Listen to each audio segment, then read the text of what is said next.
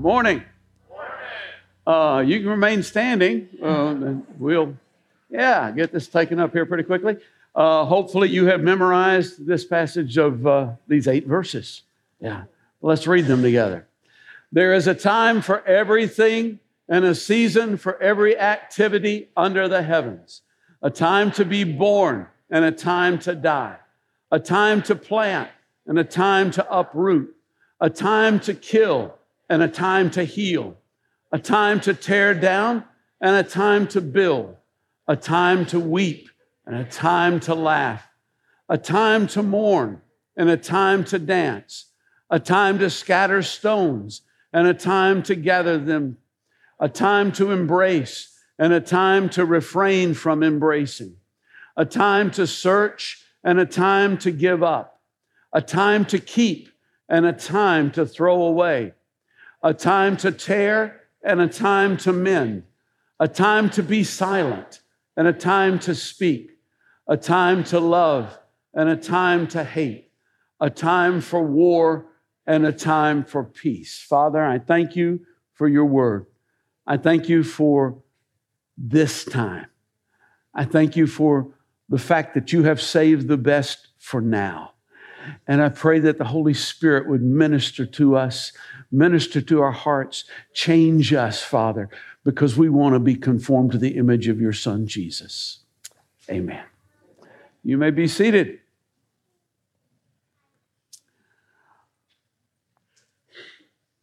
I really missed you guys last week. I really appreciate Kurt taking the service. I understand that he did okay for a rookie. Of course, after the first service, you weren't a rookie anymore. Not that you had been anyway. But my heart is here. It's so good to be here. One thing briefly before we get into this, as we were reading that passage that everybody has memorized so far, there was the passage about a time to scatter and a time to gather. And it's very similar to this, but there are important distinctions between the two. They're not the same at all. See, keeping is not the same thing as gathering. Gathering is bringing in something that you didn't already have and bringing it into the storehouse. Keeping is taking stock of what you already do have and deciding what's valuable, what should be kept. And then throwing away is not about scattering. When the sower went to sow the seed and throws the seed on the ground, he or she is not throwing it away. They're doing something. They're expecting a return. When the church in Jerusalem was scattered, God wasn't throwing them away. They were being scattered for a purpose. And throwing away is a very important thing in and of itself, as we'll get to here in just a second. There are actually a couple of questions that arise from this passage. One of them is 2 parts, and it's the obvious one, and that is, well, what should we keep and what should we throw away? And we're definitely going to spend some time talking about that. But there's another question, and it's actually a question that runs through this entire passage. Because it says there's a time to keep and a time to throw away. What is the right time? Clearly, there's no one-size-fits-all answer for this because there's so many variables to it. However, depending on what you're throwing away, it could be said that any time is the right time. And that could be said. And also, certainly there are things that it is always the right time to keep. But why this isn't general. This is saying there's a specific time. And so what might that be? Generally, it's time to take stock when you're starting a new chapter. When a new chapter is coming along, a new season, certainly, if you will, is coming along. And sometimes this is by choice, but other chapters come whether you want them to or not. They just do. I'm in such a time right now in my life, and it requires choices about what to keep, choices about what to throw away. Some of you have experienced the chapter that I'm in right now, and those of you who hadn't, if you're married, 49.999% of you are going to experience it at some point in time. So you might as well think about it a little bit. But there are choices that have to be made. I know the day that Margaret passed, we were in the hospice, and we were cleaning out the room. And Margaret had a stuffed bear. And it was one they'd given to her at the hospital back in April. And it had a name. The bear's name was Sir Coughs-a-Lot. And it was specifically designed for people who cough a lot. And it had, the back was kind of firm, and you could hold it tight, and apparently it really helped when you coughed. And when I talked about a time to embrace, I talked about the healing power of an embrace, and how when Margaret would sometimes have episodes, she would say, just hold me. Well, Sir Coughs-a-Lot got a lot of holding as well. When I wasn't there, he was there, and sometimes when I was there, he was there. And so Val goes, what about him? You want to keep him? And I thought, I've been thinking about that bear a lot the last couple of days. No, he goes. Because Sir Coughs-a-Lot will become Sir Cries-a-Lot, and we don't necessarily need that. See, if someone's in my position and they keep everything, you can become emotionally crippled. It can hold you down. Sometimes, the room never changed. Nothing has been touched in that room since they passed. Well, it's become a shrine, sort of, and it's kind of become an anchor that holds somebody to the past. But if such a person throws everything away, then there's a lot of valuable stuff that is lost in the process. And so one thing that I've realized is not to be rash or hasty, but be deliberate and do it, and that I need help. It's okay to say to somebody, what do you think?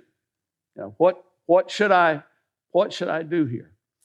There are other examples, other things that happen in life. It's not just the passing of a loved one. Sickness. Sometimes a devastating sickness can come along, and you're in a new chapter. You're just in a new chapter of life. That's all there is to it. When we finally decided to file for disability for Margaret, one of the questions was about the doctor she had seen, and I couldn't remember the first one. I said, that first guy you saw, the one that gave you that diagnosis, she said, I got it. She went and brought a card back, brought his card, and I said, I don't know that. She said, that's him. I kept that card because that's the day my life changed. Well, I didn't keep it. That wasn't the day my life changed, but there were other days that my life changed. But, sickness can be something. You have to decide what to keep, what to throw away. Adversity of any number of kinds. It's not just stuff that looks bad on the surface. Fame. How many of you are famous? Okay, nobody yet, but how many of you are going to be famous? Okay, we got 2. Connie, artists aren't famous till after they die. That's when they become famous. But that's okay, because I have one of your paintings. That'd be great. I just have to outlive you.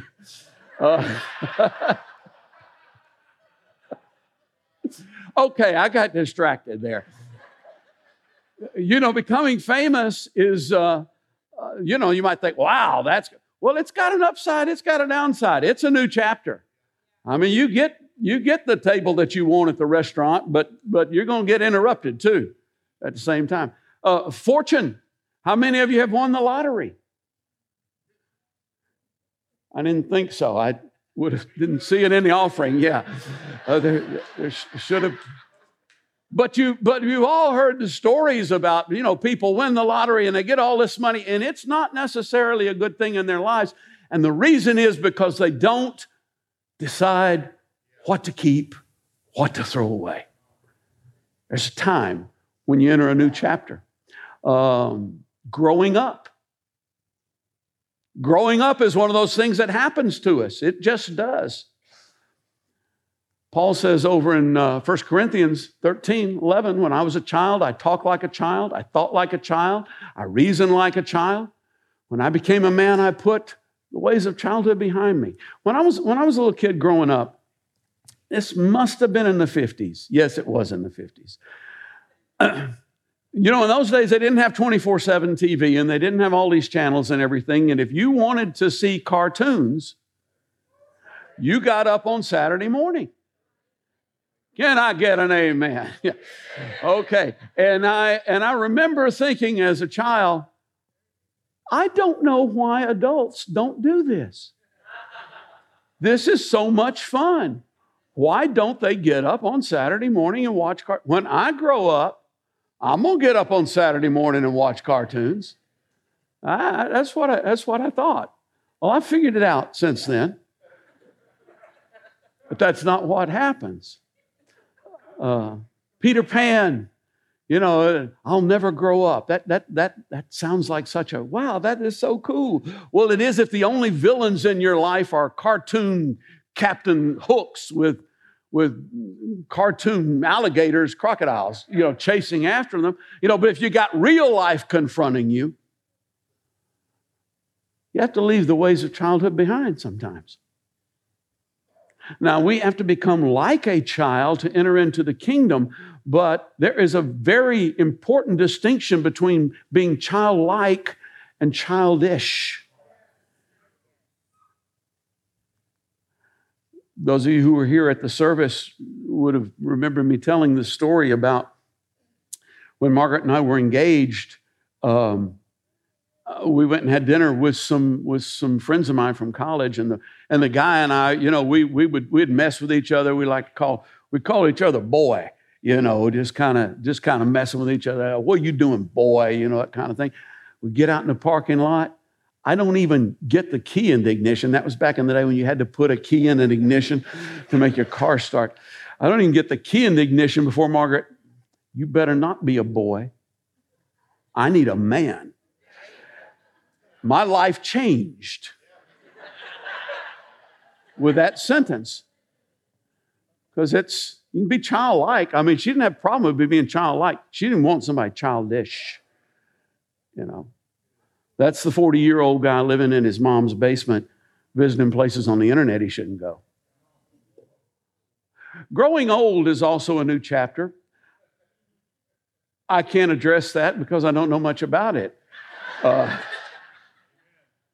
But some of you do. So ask, ask somebody that looks old. So some of these new chapters come whether you want them to or not. They just come. Others come because you choose it. You're wanting to move to a new level. You're ready for a different season, a different phase in life. If you want to get married, you got to give up a level of independence. You got to give up a level of freedom. I heard one wife say, yep.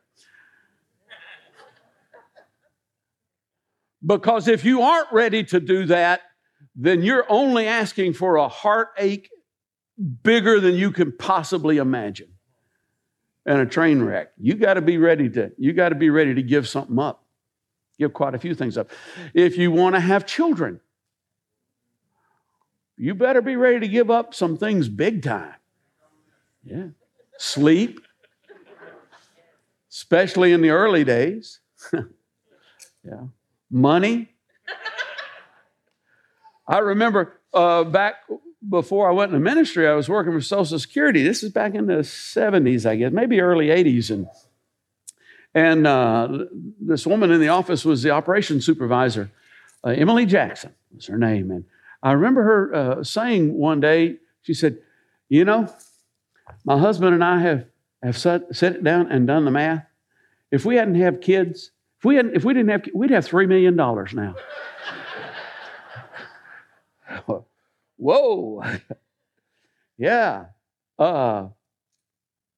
And freedom. I mean, when you have kids, bye-bye to freedom. Bye-bye to independence. You're just not going to be running out and doing any whatever, whenever, wherever. that you want to do. You got to, we tend to think, we kind of blithely tend to think, oh, freedom is the most precious thing that we have. Well, freedom is a very precious thing. You need to spend it on precious things. If you spend it on junk, that's a problem. But it is a currency in our lives. And if it's spent on the right things, then it's a valuable currency. And it can bring valuable things to us. If you want to move to a new job, you may have to give up some things for a season. You may have to give up some money, some time to get training, to get education, to get whatever it is that you need to do to be able to move into that new season of your life. If you want to go deeper in the Lord, if you actually do want more of God, you got to get rid of some things. You have to give up your self-sufficiency. You cannot be self-sufficient and have more of God. Because the more sufficient you are in you, the less of Him there's room for in your life. Now, that was a lot better than just one that's right. Because it's true. You have to give up your independence. You have to, when it comes to making decisions in your life, there are just so many that we just make. And so rarely that we stop and go, hey, God, what about this? What should I do here? Yeah. And you have to give up your pride. Let's talk about some things to throw away. I mean, that's often fun. My parents' generation grew up in the Depression, and some of your parents' generation probably did too. And as a result, they wouldn't throw away anything. I mean, waste not, want not. That's the mantra that they live by. We live in a time of plenty. And our problem is we're just so neurotic. We can't find anything in the middle. We either, fill up the landfill or we keep everything. I might need that some days. And, why shouldn't we keep it? Because they now build storage units. Why shouldn't we keep it? There's more room in the thing dome to put stuff where we live. Stuff will hold us back. And stuff will hold you back. Jesus had a man come up to him one time and said, what must I do to inherit eternal life? And Jesus said, well, you keep the commandments. You know the commandments? Yeah, don't commit adultery, don't murder, don't steal, honor your father and mother. I've done that. I've done all that. What must I do? Because something's missing. I don't want the general answer. I want my answer. Boy, when you say that to God, woo! You better get ready because He's got an answer and He knows exactly what it is for you. And in this guy's case, it was, okay, sell everything you have and give to the poor and then come. Walk with me. Be one of my disciples. Have the opportunity to walk day by day with Jesus Christ in the flesh. And the guy didn't do it. But the Bible says his face fell. He went away sad because he had a lot of stuff. He had great wealth. But it's not just stuff. It's not just stuff that'll hold us back. It's stuff that we need to get rid of. There's the obvious. Things in our life. When Jacob returned to Bethel, he told the people in his family, he said, okay, get rid of your foreign gods, purify yourself. We're going up to the house of the Lord. So we need to get rid of idols. We need to purify. That's the obvious stuff. And there are obvious things in our lives that we need to throw away. And there are obvious things in your life and in my life that need to be thrown away. And you know what the obvious things are in your life, and I know what the obvious things are in my life. Paul calls them the sin that so easily entangles us. You know what it is. There's no need for me to read out a list. If I did, I'd just be telling you my list. And I don't want you to know my list. But I know it, and you know what yours is. For a lot of people, especially in our culture, immorality is the first thing that comes to mind. So yes, immorality. Okay, but what about those sins? What about those sins we excuse? What about those sins the others? I call them the ghost sins. And the reason that I call them the ghost sins is because we aren't really sure if we've ever encountered one. We know there's a spirit world out there. We know that there's, supernatural, there's woo-woo out there for sure. But we're not really sure, if we've hit on one of these or not. And I'll mention 4. One of the ghost sins, this one's real scary, is greed. Greed, yeah. This sort of became the American way back in the 80s. That seems to happen every 100 years. The 80s come along, we have a new Gilded Age, and it's okay to be greedy. We think of ourselves as being generous. We think of ourselves as being extremely generous people. Well, we're probably wrong. We see, when you have more as a people, when you have more than everybody else, and you still don't think you have enough, you need a bigger share of the pie, I think you've probably crossed over the line, maybe into greed. And that happens as individuals as well. Kind of go, well, I gave this much, and I don't see anybody else doing that. Well, when Jesus saw people bringing their offerings, and he saw these guys bringing these huge fortunes and putting them in, I guess they won the lottery or something. And then he saw this poor woman put in a couple of coins. He said to his disciples, he said, let me tell you who gave the most today. It's her. Because they just gave out of their abundance. She gave out of her need, out of her sacrifice.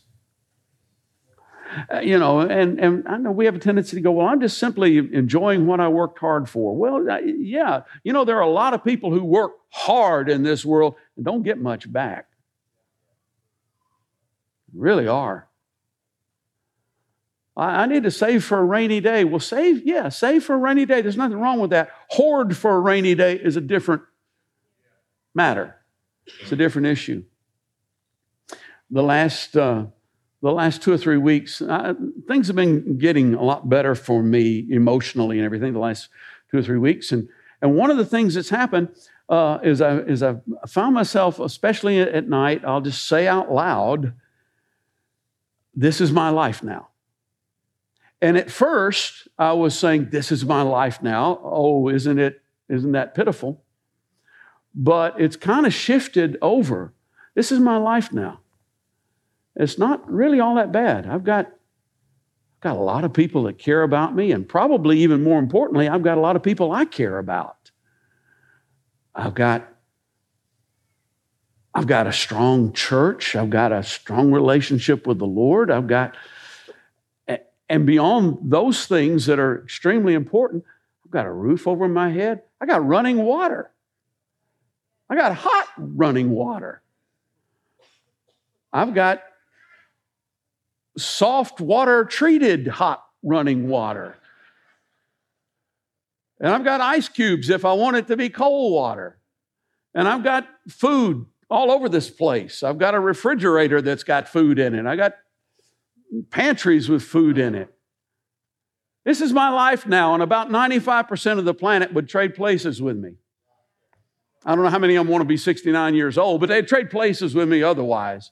In terms of all those other things. It really would. We're blessed. And we want more.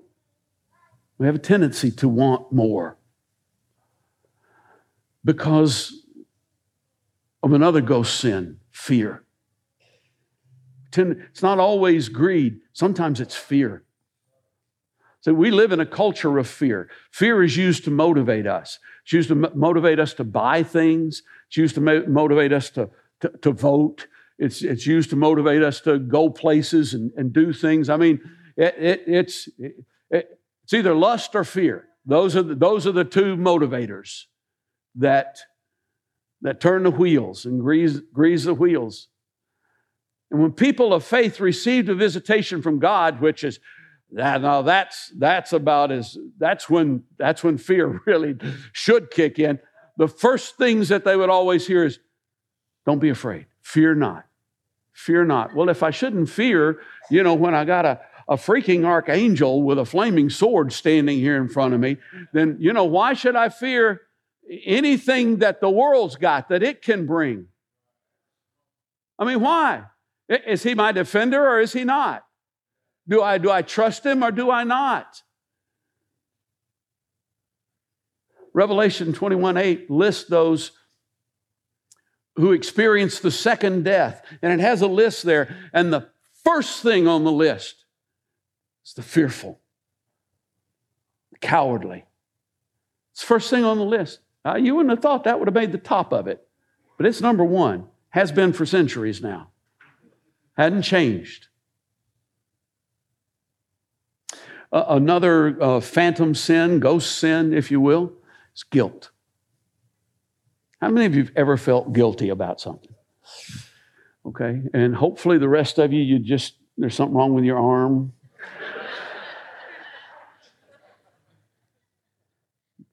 Because the Bible says if we say we've never sinned, then we call God a liar. His word doesn't have any place in our hearts, in our lives. But the good news is that if we confess our sins, He's faithful, He's just, He'll forgive us of our sins, He'll cleanse us from all unrighteousness. Whew. That's a mouthful. Back in the 90s, what was the guy's name? Sean McClurkin?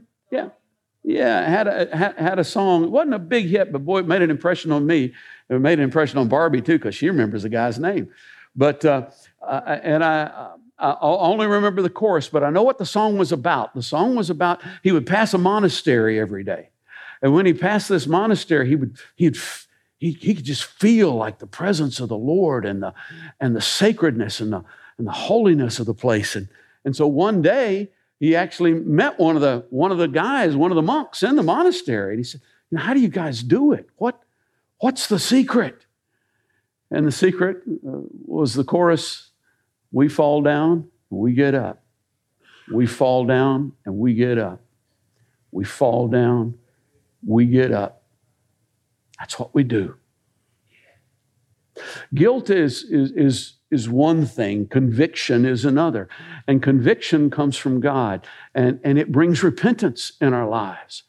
Guilt brings death. Guilt brings death in our lives. How many times will God forgive? Well, I don't know. I can't count that high. I know that He told Peter that he needed to forgive somebody if they repented at least 77 times a day. And in fact, that probably could be translated 490 times a day. Now, I've got a lot of experience with repenting. I've done quite a bit of it and did some of it yesterday, and I probably need to do some today. I don't know. But I don't know that I've ever made it to 77 times. And although I know I've needed to be there 490 times, but I suspect that God's probably a little bit more capable of doing above and beyond what He told Peter to do. And that He's willing to. Well, God is going to get tired of forgiving me. No, He's not. No, He isn't. This is how it works. This is how we get there, step by step. If God has forgiven you, why are you carrying the guilt? Why are you carrying that load? Why are you carrying that burden? There is a time to throw away. There's a time to let, and throwing away isn't scattering, it's getting rid of. It's not helping you on your journey. Do you think that by carrying guilt, you can add something to Christ's sacrifice? You're right. You are right. There's somebody not fearful. Yeah. Because if you do, then there's one more ghost in here, and that's pride. You know, you can't add anything to what Christ has done. Jesus said, apart from me, you can do nothing. You know, and if you go out and you lay down your life and and you do a good deed, you help this person, you gave this away, you did that, man, I've had a pretty good day. I'm doing pretty well. Well, Jesus said, what you need to do is go down and when you come in, is go, I'm just an unworthy servant. What do I need to do next? Because that's what it is. Okay. Well, what do we keep? You've taken a lot of time talking about what we throw away. What do we keep? Well, it's not going to take very long to talk about what to keep because there's not a lot. There's not a lot. But I will say this. We keep what we want to keep. But we keep what we want to keep. That's what we make that decision. And what we keep is about what we value. Say, well, wait a minute, you were talking about guilt and greed and those things. Nobody values guilt. Oh, yeah. Yes, they do. Some people, that guilt has become so familiar. It's that comfort blanket that they're holding on to and hugging, wouldn't let go of that thing for the world. Yeah. What we keep is based on what we value. When Esau came in one day from hunting and his brother Jacob was cooking some stew, and he said, oh, give me some of that stew. And Jacob, what a guy. Jacob goes, well, I'll give you some stew in exchange for your birthright. And Esau goes, well, my birthright? I can't see your birthright. I'm hungry. Give me some stew. So he traded his birthright for his stew because he couldn't, I'd much rather have Esau for a next door neighbor than Jacob. Jacob would mess me over somehow. He'd get me. Esau would help you dig a hole. I mean, Esau would do whatever you needed him to do. He is a hale and hearty, well-met guy. But Jacob could see the invisible. Jacob could see what was truly valuable. That's why he found favor with God where Esau didn't. And so Esau sold his birthright for a bowl of stew, and it says he despised his birthright. He threw away his birthright. We throw away things of great value in exchange for a bowl of stew all the time. Because we're guided by this world's value system.